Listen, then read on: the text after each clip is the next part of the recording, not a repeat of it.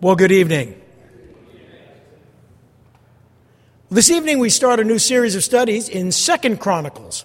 It's kind of piggybacking on 1 Chronicles. It's really the same study, but the books are broken up. In fact, I want to take a few moments.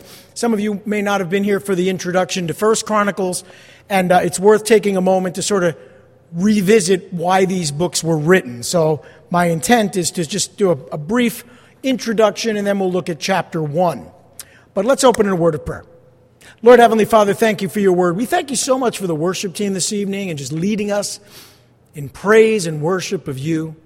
Lord, we are so very grateful for your presence, and we never want to neglect it, and we never want to take it for granted. We never want to forget the great privilege and honor we have to come before your presence with singing and with joy in our hearts. And so may you always remind us of the importance of praising you with our lives and with our hearts and with our minds. And Lord, we pray that you continue to do that work here at Calvary Chapel. Thank you now for this time we have. May this evening be beneficial to us as we seek to grow in your word and grow closer to you in grace. We pray these things in Jesus' name. Amen. Well, the books of 1st and 2nd Chronicles were originally a single composition, one book. In fact, the Septuagint translators, who translated the Hebrew scriptures into Greek about 300 years or so before Christ, divided them into two books, and they called them 1st and 2nd Chronicles. They sort of inaccurately looked at them or actually branded them things passed over or omitted. So while they were referred to, and we refer to them as 1st and 2nd Chronicles, they looked at it as sort of an addendum. They looked at these books as things passed over or omitted, which is not true at all. They saw 1st and 2nd Chronicles as a mere supplement to 1st and 2nd Samuel and 1st and 2nd Kings, because so many of the things that are recorded in these two books are dealt with or talked about to some degree in those other books. But what happened is, the word Chronicles was suggested by Jerome when they created or translated the Latin Vulgate, and the name sort of stuck. It means events of the days or times. And a chronicle is pretty much a diary or a record of things that happened. So this division was transferred to the Hebrew Bible in the 16th century, and the books of Chronicles are placed at the end of the third and final section of the Hebrew Bible. And we have studied 1st Chronicles already. But the writer of the 13th and 14th books of the Bible is an anonymous compiler, that is, someone who put all the information together, much like an editor, but he doesn't give his name. That doesn't mean we don't have a good idea who it is. It's just that this is an anonymous compiler who compiled earlier sources recorded by others. And it is almost certainly Ezra, the priest and scribe, who compiled the contents of these books. Now, Ezra, who also authored the book of Ezra, had an important role among the exiles that returned to Jerusalem. He led a group of Jewish exiles to return to their homeland in 458 BC. That is recorded in Ezra's book in chapters 7 through 10. He also worked with Nehemiah to strengthen Israel's commitment to God's law, and that is covered in Nehemiah chapters 8 and 9. He recorded their history and the events that occurred among the exiles during his lifetime, but he also compiled history from before his lifetime. Now, Ezra no doubt authored the books of Ezra and Nehemiah, as well as 1st and 2nd Chronicles. Ezra and Nehemiah were originally written as one unbroken book in Hebrew as well. So he really authored two books, the Chronicles and then Ezra/Nehemiah, all of them historical works. The last two verses of 2nd Chronicles are repeated in the first three verses of Ezra. So it's really part 1 and part 2 of Israel's history as recorded by Ezra the priest. Now this shows that all four books are probably one composition in the original version. But Ezra must have written these books after he arrived in Jerusalem in 458 BC to encourage reform. Now, there are two words you want to mention because the books of Samuel and Kings are so similar to 1st and 2nd Chronicles. The easiest way to remember this is those books were very much about repentance. These books are very much about reform. They're written or compiled for different purposes. In fact, the author refers to 1st and 2nd Samuel and 1st and 2nd Kings as the source for a lot of his material. The books of the kings of Israel and Judah, he refers to them as. In fact, the author makes free mention of many historical sources that he used during the reigns of the kings of Judah, and we'll look at them as we go through this study. So, the books of Chronicles were likely composed by Ezra early within what we call the intertestamental period. It's roughly around the time of 458 to 400 BC that we believe this book was compiled, written, and distributed. Of course, we've already looked at 1 Chronicles, but 2 Chronicles records events during the 432 years from the reign of Solomon to the Edict of Cyrus. So it's a time period that covers 970 to 538 BC. A lot of history, 432 years.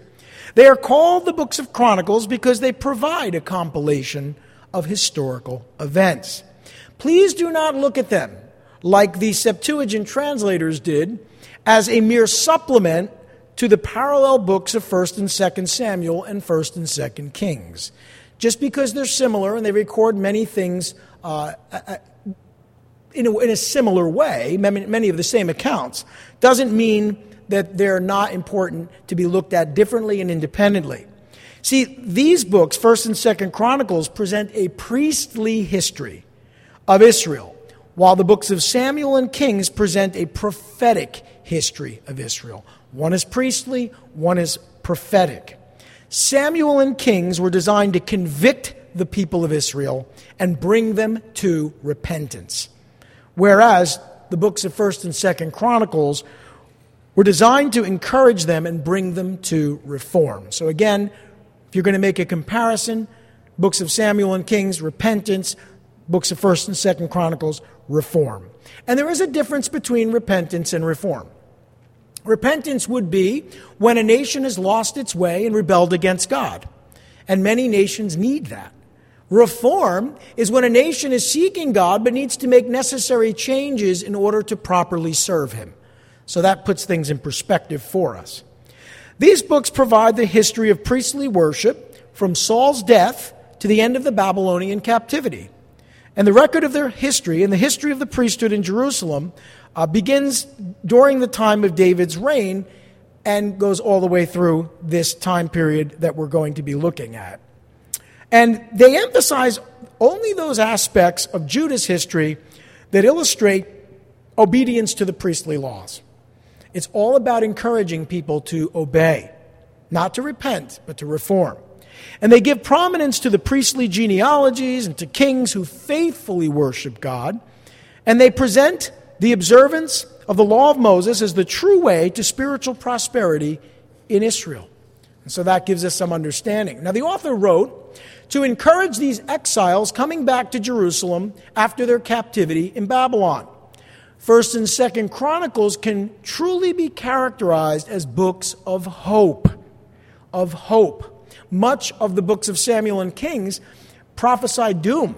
But remember, those things had already taken place. So what is the point to look back at history? Why do we even study history? To learn from it, amen? We want to not repeat the mistakes of the past. And so that's part of why this is being shared. Now, these books trace the history of the nation of Israel from Adam to Judah's captivity and restoration. It's a complete history in the sense that it covers the entire time period, but it doesn't try to record everything that happened. But it does trace the line of David to show that Judah remained faithful to God's covenant, which is extremely important for the messianic understanding that Christ would come. Now, Judah had been set apart. They had been set apart as true worshipers of God and identified as God's covenant people. This would have been encouraging, very encouraging, to those who returned to Jerusalem to rebuild the temple prior to and including the time of Ezra. The people needed to be encouraged to rebuild, to reform. So much of what is recorded is found in the books of 1st and 2nd Samuel and 1st and 2nd Kings. But these books, the Chronicles, are more comprehensive in their contents. And 2nd Chronicles includes very little information about the kings of the northern kingdom of Israel. We're not going to talk very much at all, just a few brief mentions. Whereas you study 1st and 2nd Kings, it covers a history of both the northern and southern kingdoms until the fall of the northern kingdom in 722 BC, and then it covers the kingdom of Judah until the fall of that kingdom in 586 BC. 2 Chronicles also includes a mostly positive account of the kings of Judah. Now, why would that be? Well, if you're trying to encourage people to reform, you're not going to focus on the negative. If you're encouraging people to repent, that's a different story completely, right? You're more interested in pointing out sin. If you're going to help someone to repent, you've got to point out sin. If you're going to encourage someone, that may not be the best method to take, right? To use. So you can see why they're very different in that approach. This selective history, and that's what it is, reminded them of their glorious past and gave them hope for the future. And it was designed to encourage them to consider God's faithful promises to his people. Now, the books of 1st and 2nd Chronicles are divided, and we looked at the 1st Chronicle. Now we're going to look at 2nd Chronicles, but they're divided. This book is divided into two major sections. The reign of Solomon in chapters 1 through 9, and the reigns of all of the other kings of Judah in chapters 10 through 36. And with that as an introduction, we can now get into chapter 1. And, of course, we start with Solomon. So you can turn there with me in 2 Chronicles chapter 1. And we're only going to look at chapter 1 this evening. We have enough time to just sort of get started in this study. Although that was a briefer introduction than I imagined. I tried to go through it quickly because we've already covered that when we began our study in 1 Chronicles. But many of you may have missed it. And it's helpful to be reminded of these things before you embark on a study of any one of God's books in his Bible. Okay, so let's take a look at 2 Chronicles chapter 1, and we'll read verses 1 through 6. Here we see that Solomon received great wisdom. Solomon certainly inquired of the Lord very early in his reign. We read in verse 1 of chapter 1 in 2 Chronicles that Solomon, son of David, established himself firmly over his kingdom. For the Lord his God, was with him and made him exceedingly great. Then Solomon spoke to all Israel, to the commanders of thousands and commanders of hundreds, to the judges and to all the leaders in Israel, the heads of families. And Solomon and the whole assembly went to the high place at Gibeon, for God's tent or tabernacle of meeting was there, which Moses, the Lord's servant, had made in the desert. Now David had brought up the ark of God from Kiriath-Jearim to the place he had prepared for it, because he had pitched a tent for it in Jerusalem. But the bronze altar that Bezalel, son of Uri, the son of Hur, had made was in Gibeon, in front of the tabernacle of the Lord. So Solomon and the assembly inquired of him there, and Solomon went up to the bronze altar before the Lord in the tent of meeting and offered 1,000 burnt offerings on it. Off to a good start. You'll remember from last week's study, David had passed the kingdom on to Solomon. There may be some overlap here before David died. It's possible that David was sort of still alive, but maybe bedridden, or maybe just not functioning as the high king, for he had taken a step back and passed the kingdom on to his son. We're not sure exactly when these things happened, but it does say that he was established over the kingdom. David had a lot to do with that, which we saw last week. But the first thing we notice is that Solomon inquired of the Lord early in his reign. Now, inquiring of the Lord, it basically means you're asking God to speak to you. You are asking God to speak to you, to direct you, to lead you in all matters of your life. Now, you don't have to be a king of Israel or king of Judah to come to the Lord and say, Lord, direct me, lead me, instruct me, guide me, and show me the way that I am to walk. If you haven't done that in your life as of yet, or if you've been inconsistent in doing that, may I greatly encourage you in these dark days to start your prayer the way the Lord told us to start our prayer, right? Hallowed be thy name, thy kingdom come, thy will be done, on earth as it is in heaven. When we pray that way, that's sort of the sentiment of what I'm saying. We come to the Lord and in a sense, we basically say, Lord, I want your will done in my life. The will of heaven done on earth through me and in me and around me and in the world I live. I want you to rule and reign supremely in my life. It's been said that the most dangerous prayer you can pray is, God, rule over my life. Because you know what you really want? You also want to add this, God, overrule in my life. Because it's not just God ruling in your life, it's God overruling. That is, you want him to lead you, but you also want him to keep you from evil or deliver you from evil. You want those moments where you're choosing to do something to be overruled by God. You want God to step in and say, no, don't go this way. You want to hear that voice behind you saying, this is the way, walk in it. Listen, it is incredibly important that we give the Lord preeminence in our hearts and our will is surrendered to him, because there are going to be times where you ask God to rule over your life, but what you really want to ask is, Lord, overrule my decisions. I think Jesus said it best when he said, nevertheless, not my will, but your will be done. Amen? Very important principle. And Solomon is off to a good start. First of all, he firmly established himself as king of Israel with God's help. God established him. Now, he worked through David, but God established him. Solomon was very successful as a king, and the people willingly submitted to him.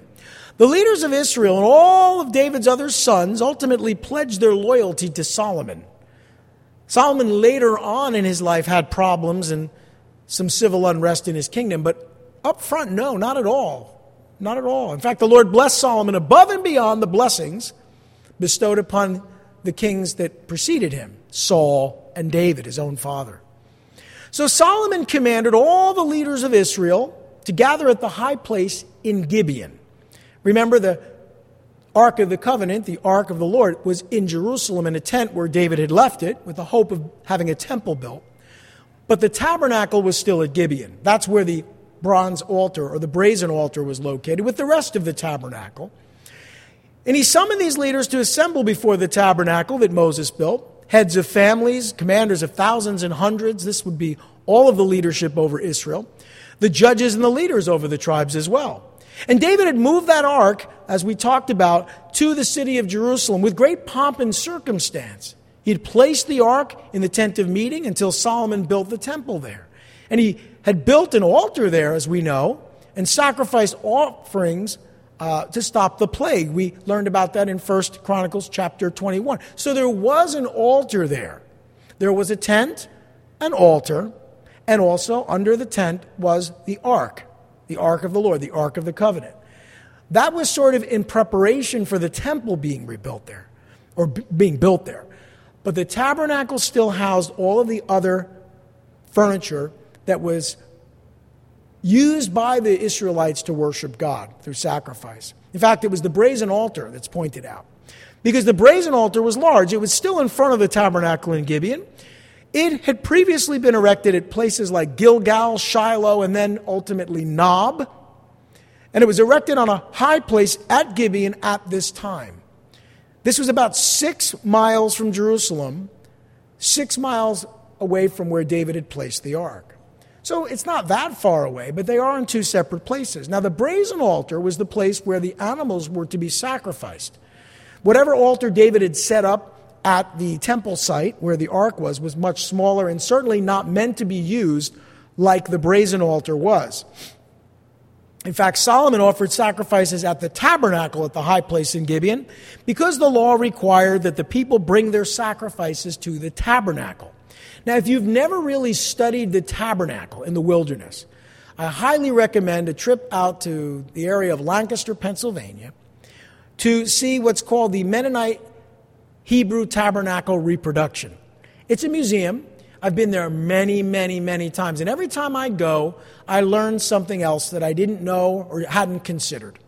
It's basically a replica of the tabernacle that was in the wilderness.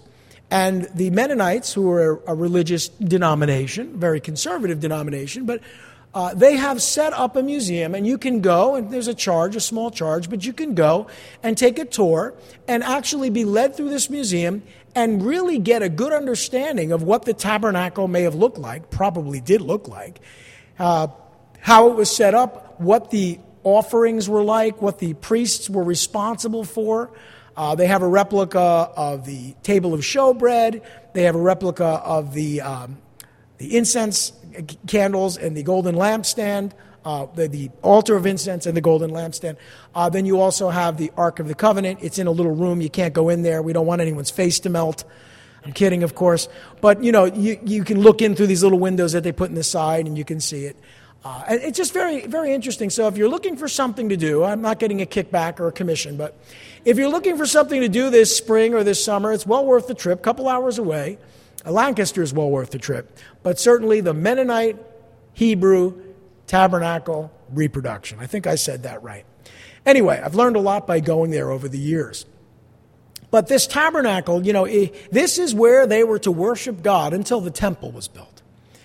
And Solomon inquired of the Lord, and he did so through sacrificial worship. In fact, 1,000 consecration offerings. Consecration offerings were completely consumed upon the altar. Burnt offerings they're sometimes referred to as. So this wasn't like a peace offering where you would bring the animal in, it would be sacrificed, and you would go home with all of the meat. That was designed to represent fellowship with God.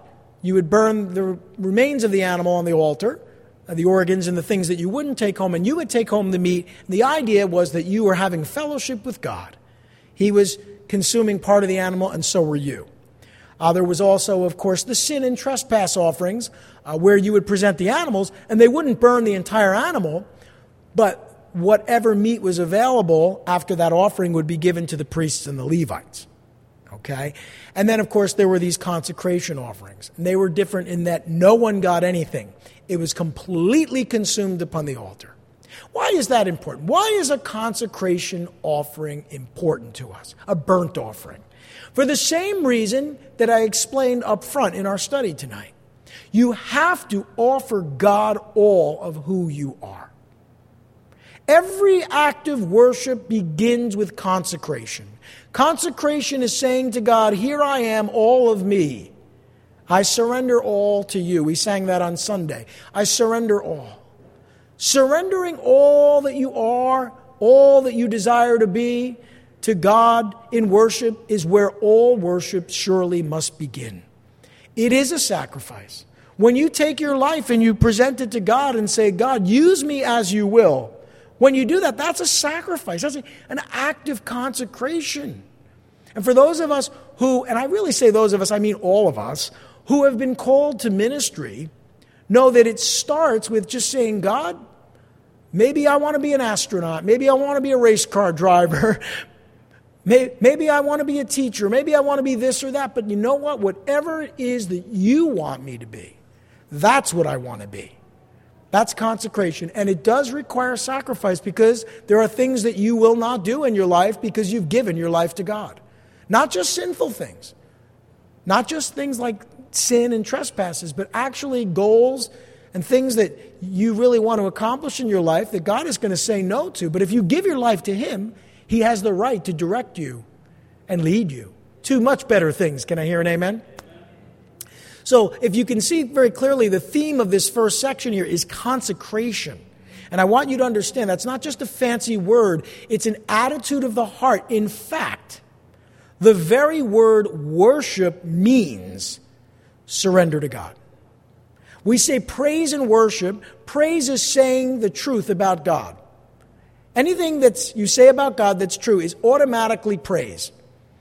Everything about God, the truth about God is praise. But worship is something different. It's your response to that truth. It's your surrender of your life to God. So you can't worship God if you don't surrender your heart. Oh, we had such a wonderful worship service, did we? Do you mean you were praising God and singing? Or do you mean that you actually surrendered your heart to Him? Because then it would be praise and worship. Amen? Good that we talk about these things. Okay. Well, Solomon, of course, was young, and he recognized that he needed to rely on the Lord's resources. He needed to rely on the Lord's strength, the Lord's understanding. See, when you surrender your life to God, you recognize you need Him. He doesn't need you. You need Him. And that's what he realized here. And let's read verse 7. It says, that night God appeared to Solomon and said to him, ask for whatever you want me to give you. And you might be thinking, oh, you mean Pastor Tim, if I want God to give me a blank check, all I need to do is surrender my life to Him? Well, yes and no. Just remember, you've surrendered your life to Him. So what should your answer be to this question? Should it be something that benefits you? You see, it's very important that God will answer these types of prayers and give you, quote unquote, a blank check, but only if you're surrendered to Him, which means that whatever you ask is according to His will. And the scripture in the New Testament is so clear. We know that we have whatever we ask according to His will. Jesus makes that clear. According to His will, He hears us. According to the name of Jesus, ask in His name. That is according to His will, in accordance with who He is and what He desires for your life. You can't just say God will give you whatever you ask. That's not what's happening here. But you can say that to the man or the woman who's consecrated, God will give to them the opportunity to ask for whatever they want. But what does that mean? Well, we know that it says that the Lord appeared to Solomon in a dream at night. And He desired to graciously and abundantly bless Solomon because Solomon had consecrated his heart and his life. And He encouraged Solomon to simply ask Him for whatever he wanted. If you really want to know whether you're consecrated to the Lord, answer that question. What is it that you want? If your mind immediately went to some vehicle with 4 wheels and a pearlized paint job. The other day I was getting into my car and I saw this car. I was at the dentist office and it was parked next to my car, which I really like my car. I was going to say love, but that's a little too strong. I like my car. But I saw this car parked next to mine that had pearlized white paint. And you have to pay a little bit more for that paint, by the way. So I don't have it. But I looked at it and I said, man, the next time I buy a car, I might get that paint color, And I caught myself and I said, yeah, you know something? Our hearts are desperately wicked above all things. Who can know it, right? I mean, it really is true. I mean, think about it. It's like these are the kinds of things we see, we want, right? We look, we lust, we think, oh, and listen, the color of a car isn't the big deal, but it's the attitude of our heart. What would you ask for if you had the opportunity to ask for it? What would you ask for? Answer that question in your own heart, and you will find out whether or not you're truly consecrated. Or you could just lie to yourself and everybody and say, oh, I would ask for world peace. I would ask for everyone in my family to be saved. Now, of course, you want those things. But be honest, and you'll discover your heart and how consecrated it truly is to God. We all have the flesh, unfortunately. Well, Solomon knew that he had received many blessings, the result of his father David's testimony.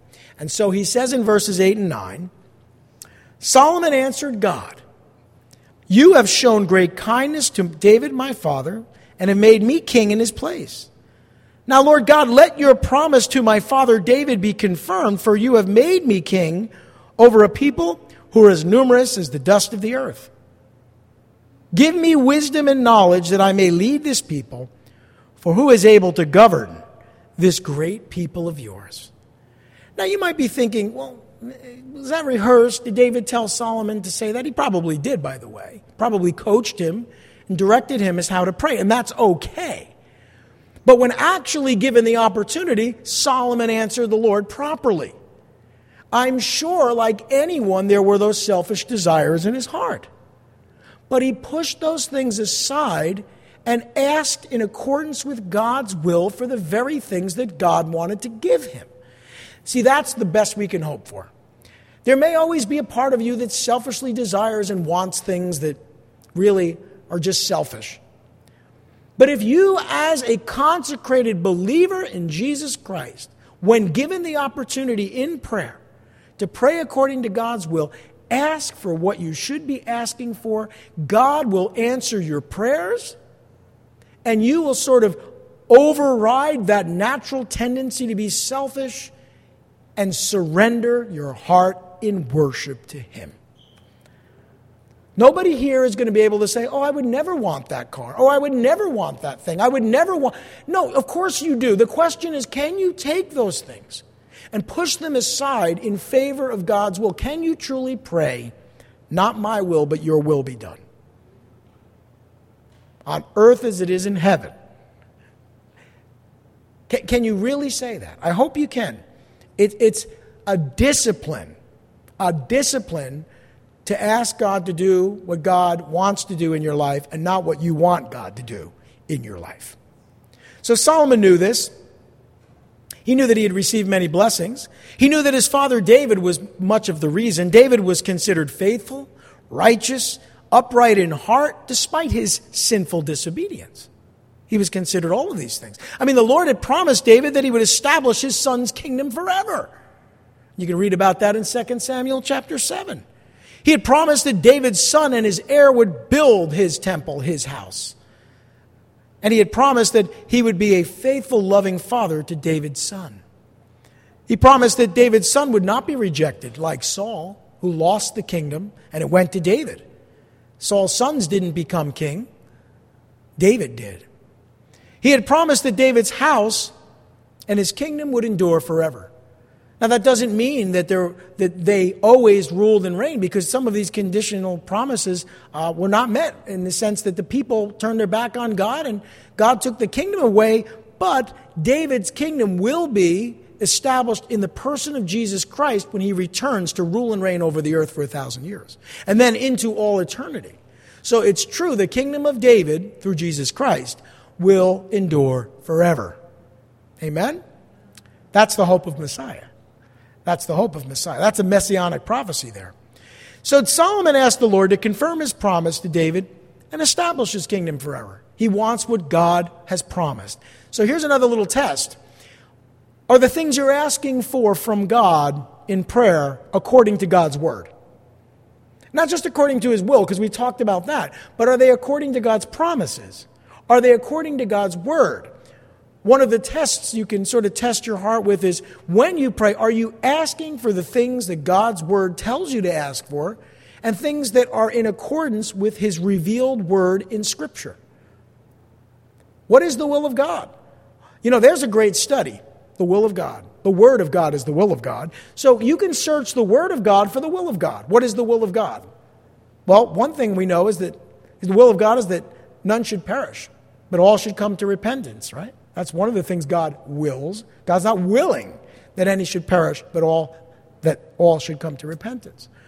The perfect and pleasing will of God is discovered as we present our bodies as living sacrifices in accordance with God's word, right? Not conforming to this world, but being transformed by the renewing of our mind. Present your bodies to God as living sacrifices, which it goes on to say is your spiritual act of worship. So you see, that's Romans 12. All of this points to the truest definition of what worship is. So are your prayers in accordance with the promises of God and his word? This was true for Solomon. Is it true for us? You have to answer that yourself. So the Lord had promised all of these things. And Solomon asked the Lord to give him wisdom and knowledge to govern his people, Israel. Now we're told that the fear of the Lord is the beginning of wisdom, knowledge, and understanding. Right? Reverence for God. Solomon had reverence for God. That's the beginning. But he still asked. And James tells us, a very, very Jewish book in the New Testament, the book of James, a very Hebrew book. And it says there that if anyone lacks wisdom, he should ask God, who will give to all men liberally or generously or without measure. That is, how much you want. Imagine if you went to the store, or you went to buy bread, right, Sarah? And you went to the counter and you said, "Oh, I'd like some bread." And they said, "Well, how much would you like? How much do you want?" Same price. I mean, some of you might pull up an SUV and fill the back of it with bread. Definitely not on a Whole30 diet. But the thing is, how much do you really want? What is it that you want, but how much do you want? Well, when it comes to wisdom, you should want as much as you need. And Solomon had a great task in front of him, and he understood he needed wisdom and he needed knowledge. I got news for you, so do you. You don't even know what you don't know, and neither do I. So one of the things I pray for is, Lord, show me what I need to know that I don't know I need. And when it comes to wisdom, that's really the ability to use what I know or what you show me in a way that pleases God and and blesses his people. So we need knowledge and we need wisdom. Knowledge is knowing things. Wisdom is knowing how to do things and how to implement and apply that knowledge. So I think I remember as a kid hearing that knowledge is knowing that smoking will kill you. Wisdom is quitting. So there you go. Okay. So he knew that he was inexperienced and inept as the Lord's servant and Israel's king. Do you know that? You're inexperienced. You don't know what you're doing. Neither do I. We need God. We need his wisdom, his knowledge. He was less than 20 years old when he became king of Israel. Now, some of you have 20-year-olds. Imagine your 20-year-old ruling a nation, or younger or a little older. That's a reach. That's a stretch. He desperately needed wisdom and discernment in order to rule and reign, and that's exactly what he asked for. He asked the Lord to give him a wise, according to 1 Kings chapter 3, verse 9, the parallel book. He asked the Lord to give him a wise and discerning heart to govern his people Israel. It's a beautiful prayer. It's exactly what he needed. He saw himself as the Lord's servant and the people of Israel as the Lord's people. And he spoke in that way. He knew that his own resources, his own strength, his own understanding would never be sufficient. Do you know that? He followed the advice and the prayer of his father David in 1 Chronicles 22, 11 through 13. David literally told him, pray for these things. To Solomon's credit, he listened to his father. He listened. Let me say this in the nicest possible way. The difference between many wise people and many foolish people is simply that wise people tend to listen and foolish people tend not to. I'm not saying every father or every mother or every parent gives you good, sound counsel, but I have found that generally that's true. Generally, your parents will give you good counsel. There are, of course, exceptions because some of our parents are not necessarily godly people.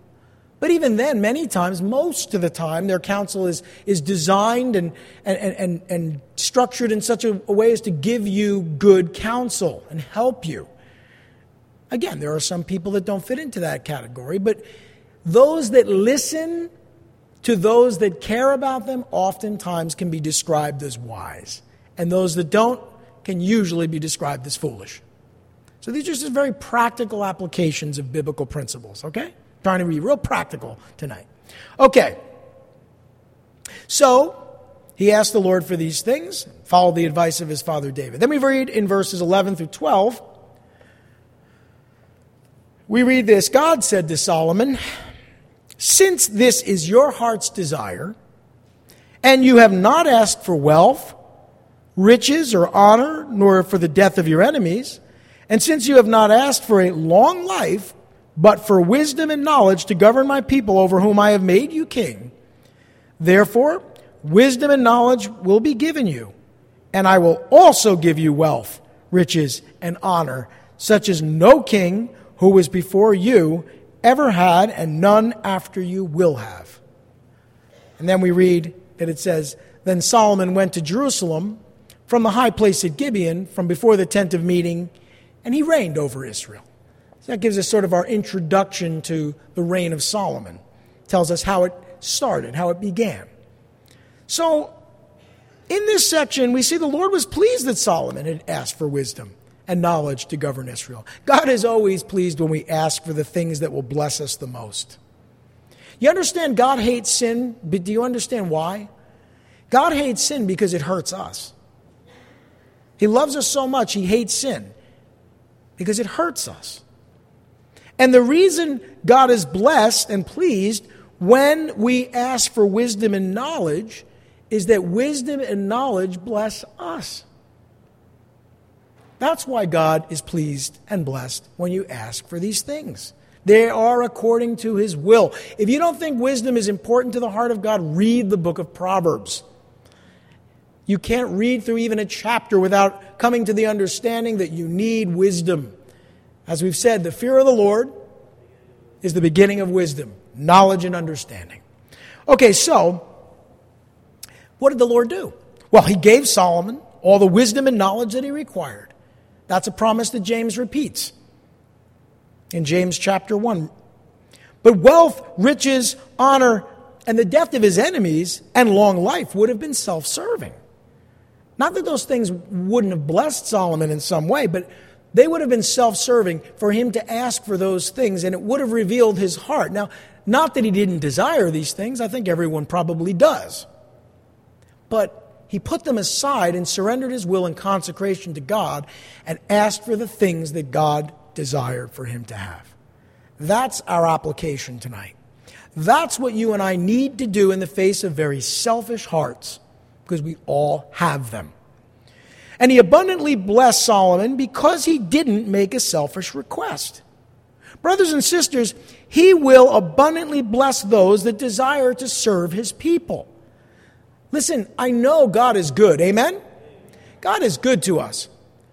But sometimes God is so good to me, I have to stop and ask, God, why are you so good to me? Well, God is good to me because I love him. God is good to me because generally, not always, but generally I try to surrender my will and my heart to him, and I try to consecrate my life. But I know that God is good to me. One reason I know God is good to me is because I have given him my heart to serve his people. When you're serving his people, God is going to be good to you in a way that he wants to be good to everyone. But if you're selfish, he can't be good to you in that way. He wants to be. But you have to offer your life to him in such a way that he can bless you. Take those things out of your hands that you don't need or don't really, he knows don't really bless you or won't really bless you, and allow him to place in your hands the things that will. Not only bless you, but others. So, he will abundantly bless those that desire to serve his people. He will also provide all that we need to be used by him. See, if God calls you to go into the ministry, he knows your needs before you ask. If he calls you to go on a missions trip, he knows your needs before you ask. God is going to, with the calling, provide the means to fulfill that calling. You don't believe that? Hey, listen, I can tell you countless stories. Of how God has worked in the lives of people. Calling them on a missions trip when the cost to go on the trip was several $100s, and them not having the money but knowing that God had called them, they sign up for the trip. Pastor Joe can tell you even more stories of how many people sign up for the trip and then someone will approach him and say, Pastor Joe, the Lord has laid it on my heart to bless someone who wants to go on the trip, and I'm going to pay for their whole way. Listen, I've seen it. Some of you may have even experienced it. You need to know that that's how God works. Can I hear an amen? You never should think of God as not providing everything you need. He always will, according to his will. He will give us the desire of our hearts. Psalm 37 verse 4 says that he will give us the desire of our hearts. But that is when our desire and our hearts desire him. That is, our desire is for him. So he will give us the desire of our hearts when our hearts desire him. Well, he gave Solomon the wisest and most discerning heart of anyone who would ever live. And he made Solomon the richest and most honored king to reign during his lifetime. He was the wealthiest and most honored king in the world at that time. And he was also the wealthiest and most honored king in Israel's history. And he promised to give Solomon a long life if he worshiped him and obeyed him like David. And you can read that in 1 Kings chapter 3, verse 14. These promises were conditional. The promises of God are conditional. The love of God is not. You hear what I just said? The love of God is unconditional. The promises of God are conditional. So God loves you no matter what. He can't love you more, he can't love you less. He just simply loves you. He so loved the world that he gave his only begotten Son. But the promises of God can only be experienced by those that surrender their hearts to him. That is the only way you'll experience the promises of God. I'm not saying God can't be good to and bless people who are not surrendered. It rains upon the just and the unjust. God can show mercy on whom he will show mercy. But if you want to receive the promises of God according to his will and his word in your life, you need to belong to him. It is that simple. And so, he promised to give him long life. And Solomon left the high place at Gibeon, and he returned to Jerusalem to reign as king of Israel. By the way, if you read in 1 Kings chapter 3, verse 15, you find out when he returned to Jerusalem, he went and he stood before the ark of the Lord's covenant in Jerusalem. He had just worshipped at the tabernacle in Gibeon. He goes back to Jerusalem. He worships before the ark of the Lord's covenant in Jerusalem. And then he sacrificed consecration and fellowship offerings on that altar to the Lord, the altar that David built. So he wasn't done surrendering his heart to God. When he got to Jerusalem, he continued to worship the Lord. And then he gave a feast of celebration for all of his court. And again, you can read about that in 1 Kings chapter 3. Okay. Then we're given one last little bit of information before we get to chapter 2. And I don't want to get into chapter 2 tonight because that has to do with building the temple. But for now, let's just cover the last section here. This is unrelated to the first 13 verses, other than it shows you how wise he was, how successful and prosperous he became, and how he put wisdom to practice in his life and brought blessing as a result. So here's what happened. Remember, God said he would be wealthy? Well, this shows us that God fulfilled that promise. We read in verse 14, Solomon accumulated chariots and horses. He had 1,400 chariots and 12,000 horses, which he kept in the chariot cities and also with him in Jerusalem. The king made silver and gold as common in Jerusalem as stones, and cedar as plentiful as sycamore fig trees in the foothills. Solomon's horses were imported from Egypt and from Kue, and the royal merchants purchased them from Kue, and they imported a chariot from Egypt for 600 shekels of silver and a horse for 150. And they also exported them to all the kings of the Hittites, which were to the north, and the Arameans, which were to the northeast. And so we get to the end of this chapter, and we find out that Solomon traded chariots and horses along the trade routes with Egypt and Kue, or Cilicia. Interesting, that's the area that Paul, the apostle, came from. But this is the area of modern-day Turkey, Syria, Turkey.